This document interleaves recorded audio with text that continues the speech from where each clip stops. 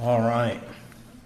So John led us in prayer for the missions team. There is a brief prayer guide. It's on our website. If you go to today's sermon, it has all the downloads for the bulletin and everything else, the worship guide and the sermon outline, all that stuff. There is a little one-page thing. You can print it off, stick it on the fridge. Just remember to pray for our missions team every day.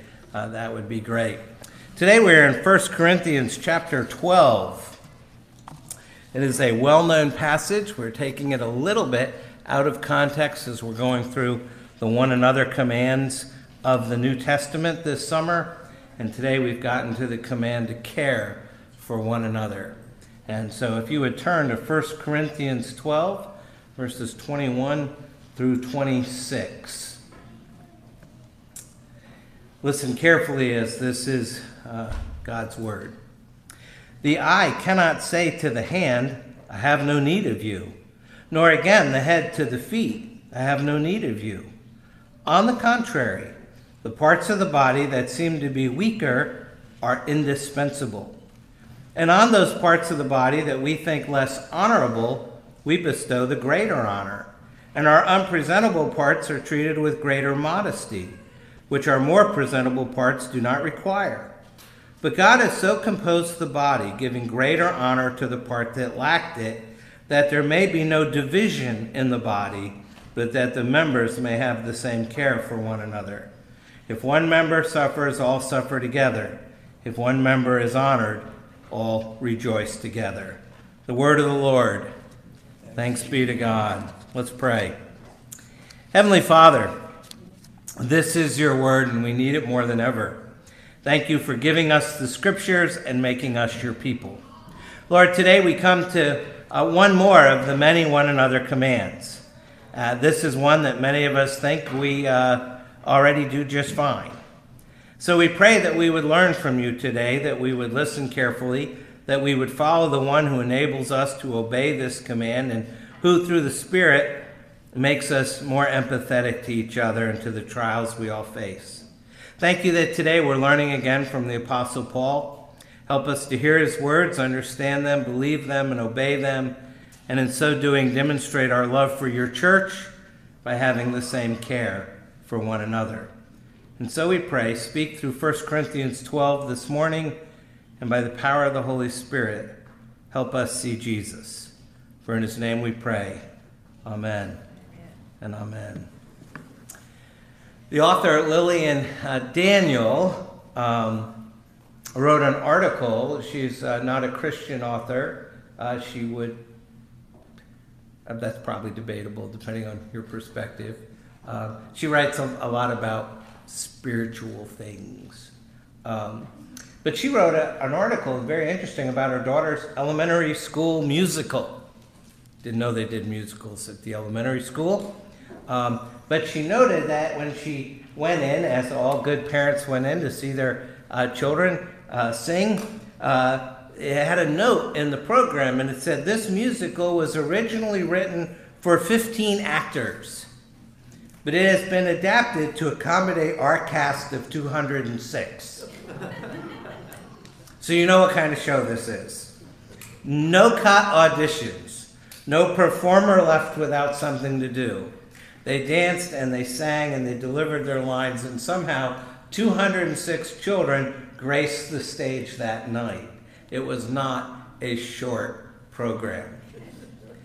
And the church's calling is like these volunteer geniuses that took an elementary school musical with 15 parts and creatively made room for 206 kids. We take a task that we could easily professionalize or outsource and just simply pay someone else to do it. And yet we divide it into parts so that everyone has a job. Is that efficient? Not at all. Not if all you care about is getting the job done. But the church cares less about getting the job done and more about the people doing it. We are not in the efficiency business. Our business is to make disciples. And we want to offer as many people as possible the chance to know Christ both in service and in community. Lillian Daniels continues in her article. She said, "I have sat in church meetings where the most unlikely person volunteered for the job. The woman I had envisioned on the finance committee chose instead to join a team of church supper cooks. I wanted her excellent mind and keen eye keeping track of our numbers, but that's what she does all day. At church, I want to do what I love," she says, "and until then, I never knew it was cooking." She goes on, "You know, that church supper could have been catered with far more efficiency, but instead the script was adapted to accommodate a person with a calling. Sure, there are people we may not want on the program. Sometimes the accountant reminds us how grateful we are that cooking is not her day job. We have to adjust to help her find the place where her gifts meet our needs. And in the midst of a bite of half-cooked quiche or rubbery sausage, we recall that Jesus came for all of us, not just the star performers or even the competent." The church should be the ultimate home of the no-cut audition. We don't get to choose the other members of the body. You have to want to get in, but once you're here, we will find a part for you to play. Some degree, that's what 1 Corinthians chapter 12 is all about. It's about the body of Christ being compared to a physical body and how there's a role for each and every person. Even if you think there's only 15 parts, we find a spot for all 206. Now, we're going to look at one small part of that chapter, and we're going to focus in on three things. And the first thing is recognizing that we have the same need. We have the same need, verses 21 to 24. That's the first blank if you've downloaded the outline. And because we didn't start earlier in the text, we miss there's a big change that starts in verse 21. You see, earlier in 1 Corinthians 12, the Apostle Paul is addressing the problem of how we're tempted to think wrongly about ourselves. And now in verse 21, he shifts to how we're tempted to think wrongly about others. So you see that starting in verse 21. "The eye cannot say to the hand, 'I have no need of you,' nor again the head to the feet, 'I have no need of you.' On the contrary, the parts of the body that seem to be weaker are indispensable. And on those parts of the body that we think less honorable, we bestow the greater honor. And our unpresentable parts are treated with greater modesty, which our more presentable parts do not require." So on the one hand, there are church members at Corinth who are excluding themselves because they feel that somehow they are inferior. And then on the other hand, at the other extreme, there's church members in Corinth who are excluding others because they feel they're superior. So some are saying, "I'm not needed." And others are saying, "You're right. You're not needed. I don't need you." It's actually a pretty common sentiment in our life.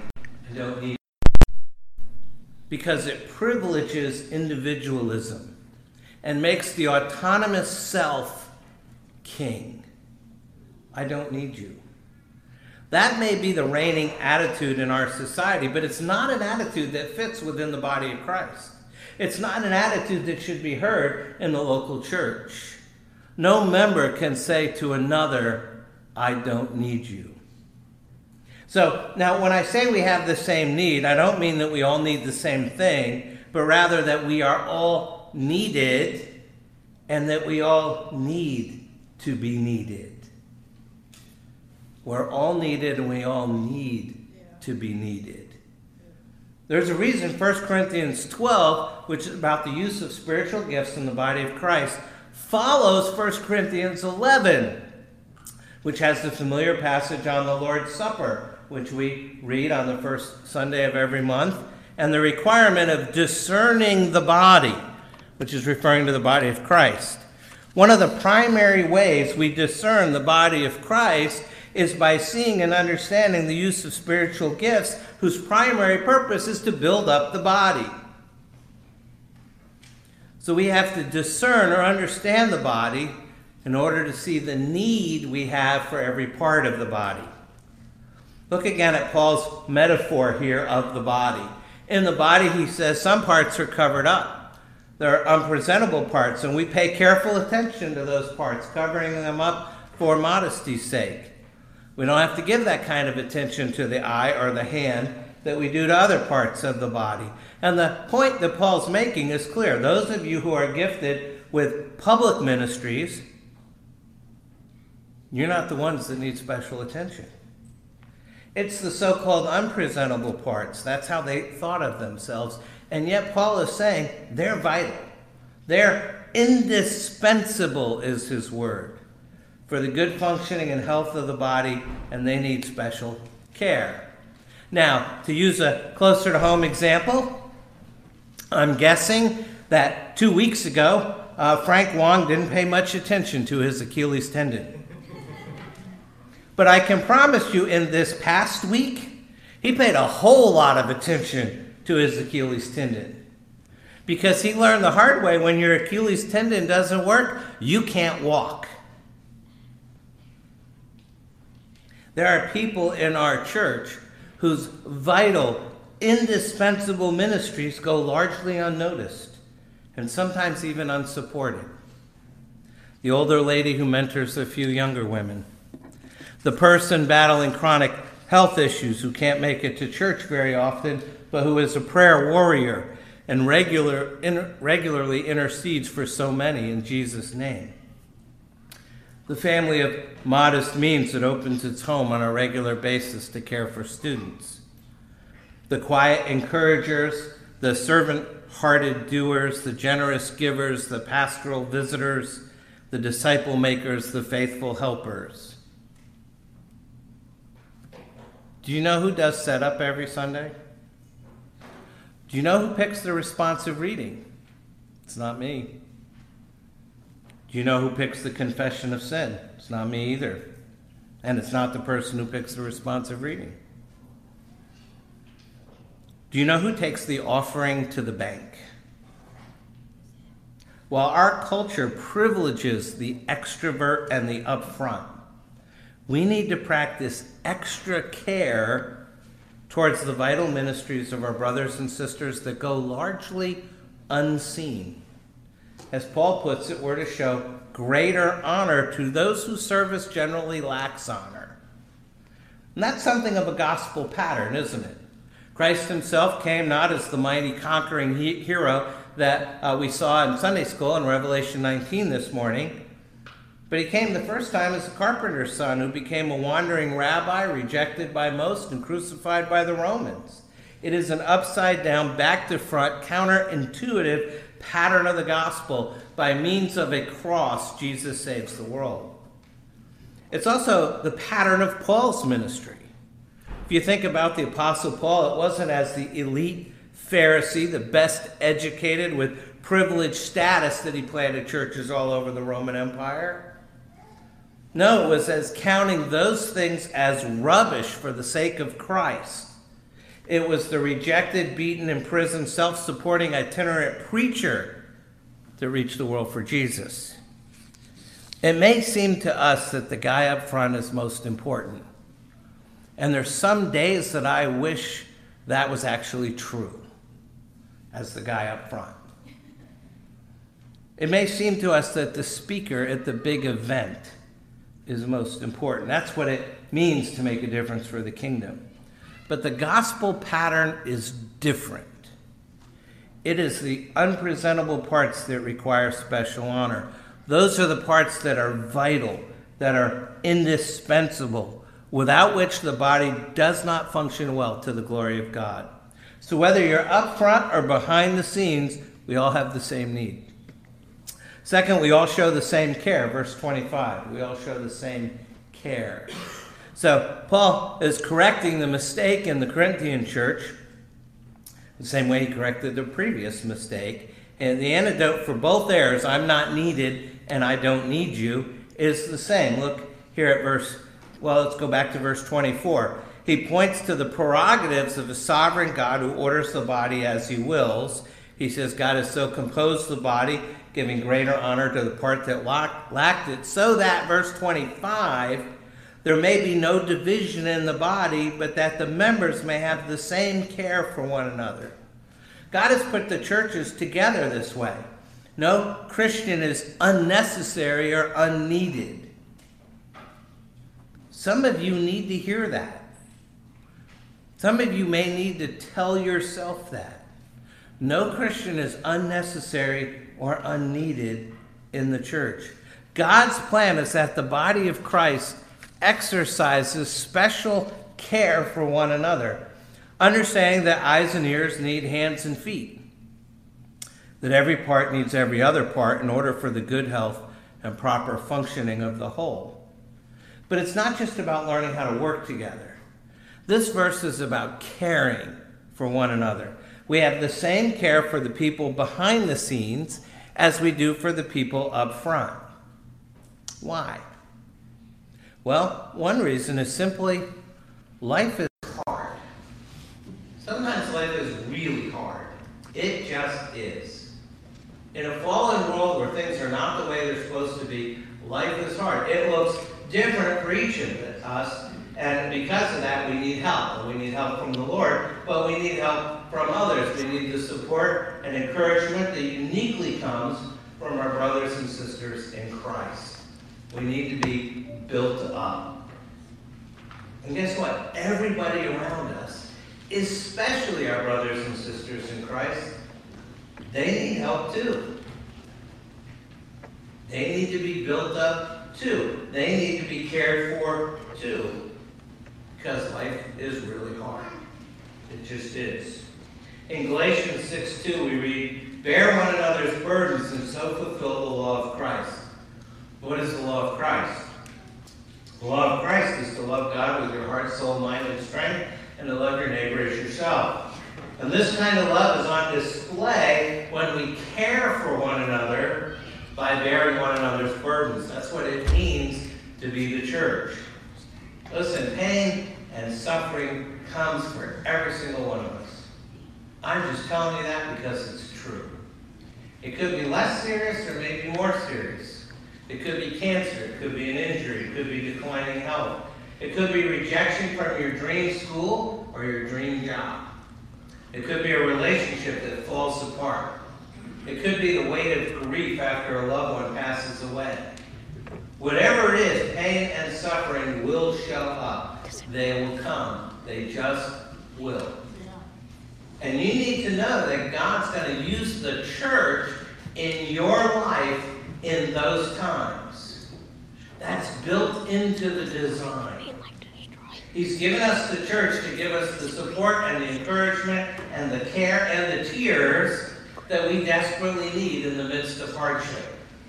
And once you've experienced that, there's nothing like it. I can't tell you how many times I've visited someone that just been through a hard time and the church has rallied around them and somehow helped them out, brought meals. We've built ramps for wheelchairs. We've redone insides of people's houses. We've cleaned when they couldn't clean. All sorts of things. And the one comment I get over and over again, when you talk to folks like that, and I've talked to a lot over 25 years, is how do people do it who don't have a church? How many of you have ever said something like that? How do people do it who don't have a church? Have you ever said that? Thought that? A good chunk of you. Because that's what we do. There's nothing like it when the church rallies around someone. Now, somewhere in here you're going to realize you can't keep track of everybody. You can't keep track of every Christian. You can't keep track of every member of this church. The staff can't do that, and we're paid to do that. So when we read Paul telling us that we have to show the same care for one another, I think that means those around us, those that God puts in our path. We have a meals ministry that Jenny oversees, and something happens, somebody gets a baby or whatever, and we bring meals. And not all those meals ministries go to the whole church, because usually it goes to their community group first, and sometimes they fill up the schedule and never gets to the whole church. And people will say, how come there wasn't meals for so-and-so? And I say, it was. Their community group took care of it. It never got to the rest of us. And sometimes it's those people who are closest to you that God's put around you, that God's put in your path. You need to show care to them first. That's who God's put in front of you. But the reality is, when each of us is connected to another someone else, and that someone else is connected to another someone else, then ultimately the entire body is connected and cared for. And so when we recognize we all have the same need, and we show the same care, then we can have the same response. We can have the same response, verse 26. So that in the church, verse 26, if one member suffers, all suffer together. If one member is honored, all rejoice together.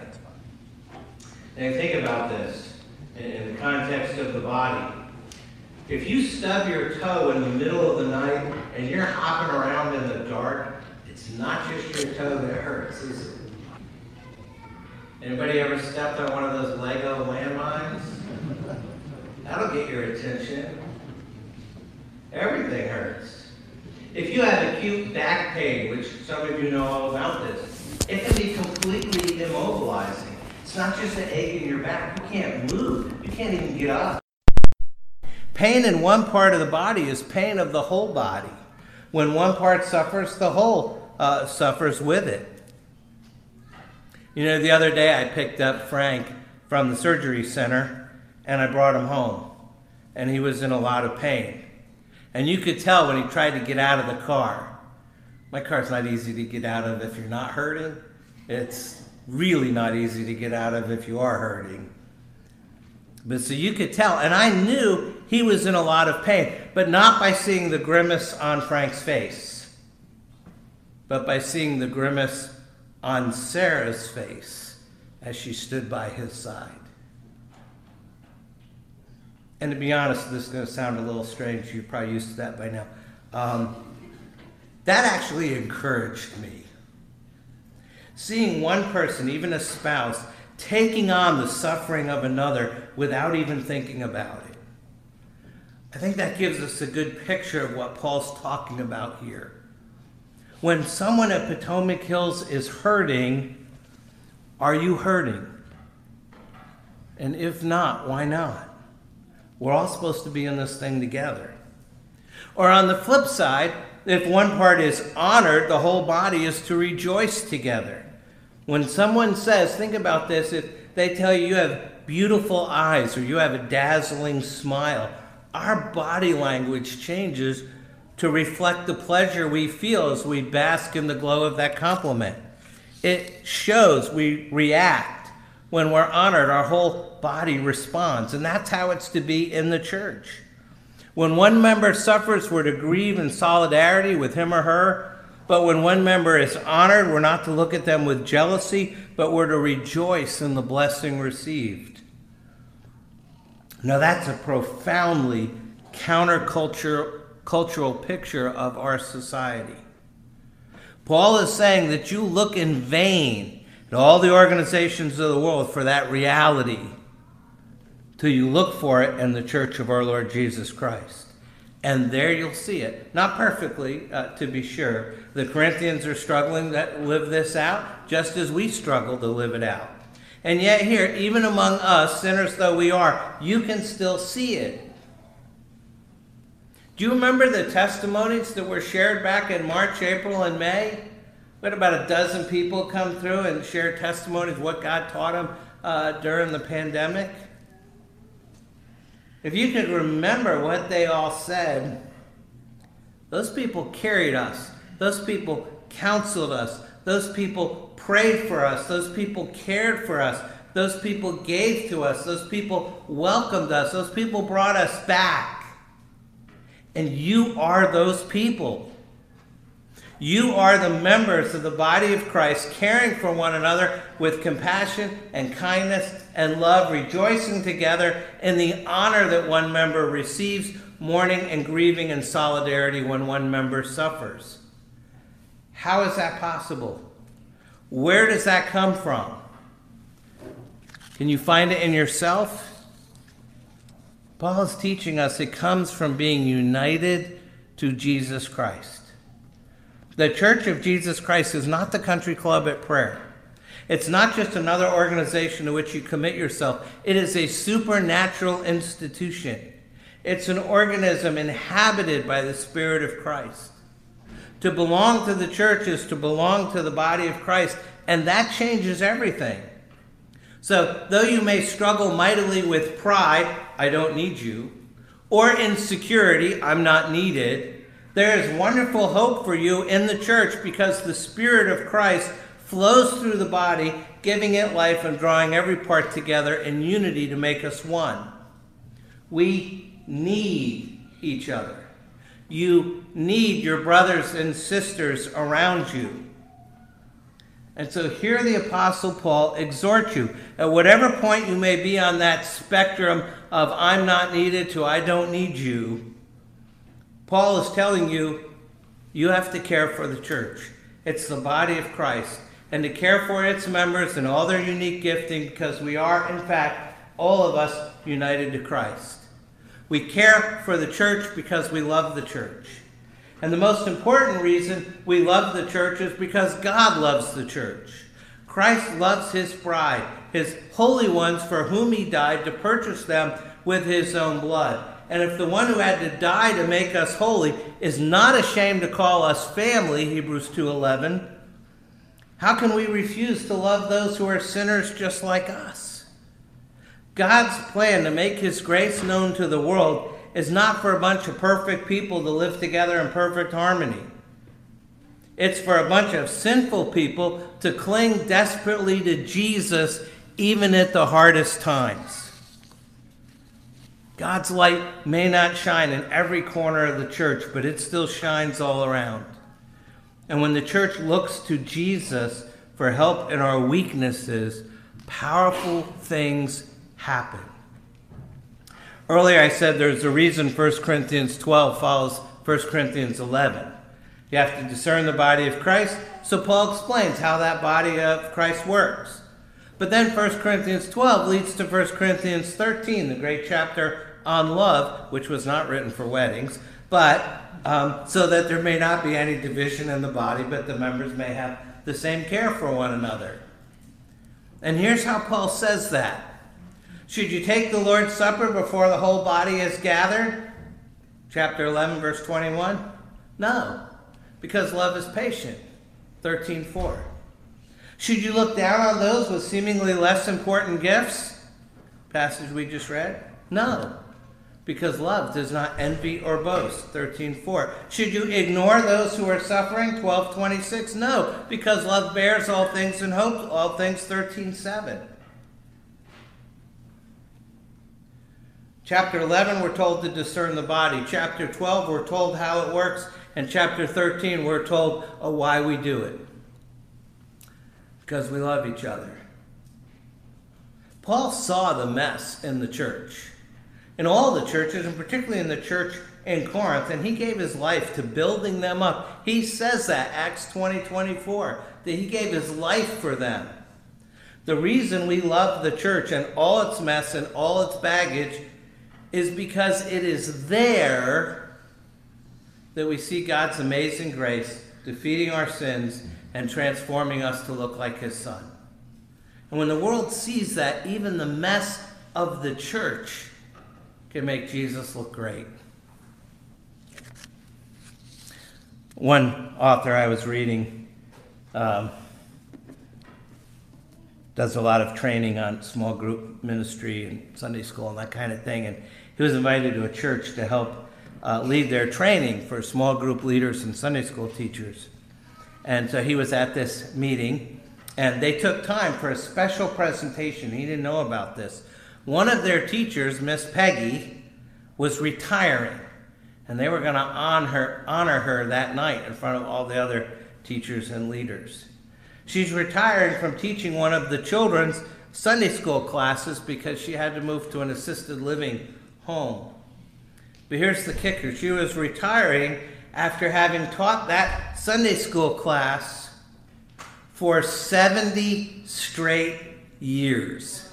70. 7-0. Think about that. This was written this happened about 10 years ago. So if you kind of do the math, that means she taught children who lost their fathers in World War II. She shepherded children through things like the assassination of JFK and Martin Luther King. It means her Sunday school class talked about the Apollo moon landing one Sunday. It means she was teaching Sunday school during all the tumultuous years of Vietnam. On 9/11, she was still there. Sunday after Sunday, week after week, year after year. It is remarkable. And while it's easy to think it's remarkable after 70 years, I wonder if 65, 75 years ago, we would have had the same reaction to Miss Peggy. Probably not. 65 years ago, we might have said, if someone asked us about her, that she was kind. She's a good Christian. But she's just a Sunday school teacher. Thing is, there is no just in the body of Christ. No one is just a Sunday school teacher. No one just takes the offering. No one is just a bringer of meals to the sick. No one is just a deacon. There is no just. This is what Paul is getting at in 1 Corinthians 12, where he describes the essential nature of every church member. In the same way, the hand should not say that I'm just a hand, or the eye should not say I'm just an eye. There is no just in the church. Consider Miss Peggy. How many children passed through her care? How many times did the truth of the gospel go through her to those children and to their children? I have a sneaking suspicion that it's people like that, the ones who serve quietly and without fanfare, but with great faithfulness, that they're the true heroes in the kingdom of heaven. Although we may not recognize that now, there will come a day when they meet the applause of heaven. So as you serve this week and next week and the week after that, don't do it from a posture of just. Be encouraged. Know that you're as essential to the body of Christ as anyone else. And as you see others who model the same kind of quiet service, pause and consider for a moment that there is a great king who takes notice of his servants who care for one another. And this king sees and he will remember. Think about that. You need to pray. Take a moment to do that, and then I'll close.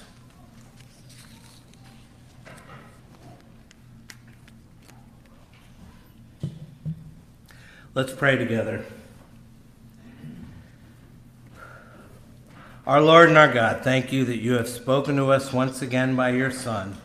Open our eyes that we might see our sin and then see our Savior. God our Father, we bow before you and we confess to the pride that makes us insecure. It makes us think that we're not loved or cared about, or that we can't make any contribution, or that we're not worth anything, that we ought to quietly slip away. And we also confess that pride that says we need no one, certainly not the weak and small and vulnerable. We're strong and sufficient unto ourselves. What lies we tell ourselves. That we don't need anyone, at the same time we're not needed. What a massive contradiction we are when we allow both extremes to fester in one heart. So as we bow before you, we confess to you how much we need you. Thank you that to belong to the church isn't to belong to any other institution, but a supernatural organization inhabited and empowered by the Spirit of Jesus who unites us to Christ. And because that's true, there's hope for us in our insecurity and in our boasting. that we won't be who we once were, but we'll be more like our Savior and more willing to love and serve one another. Grant that we may live like people called to be members of the body of Christ. And work in each of us this summer as we learn how to have the same care for one another in the gospel. Teach us to respond with a greater trust in you and your word, and through these one another commands, draw us ever closer to the one who displays them perfectly, your Son, our Savior, the Lord Jesus Christ, who lives and reigns with you in the Holy Spirit, one God, now and forever. Amen.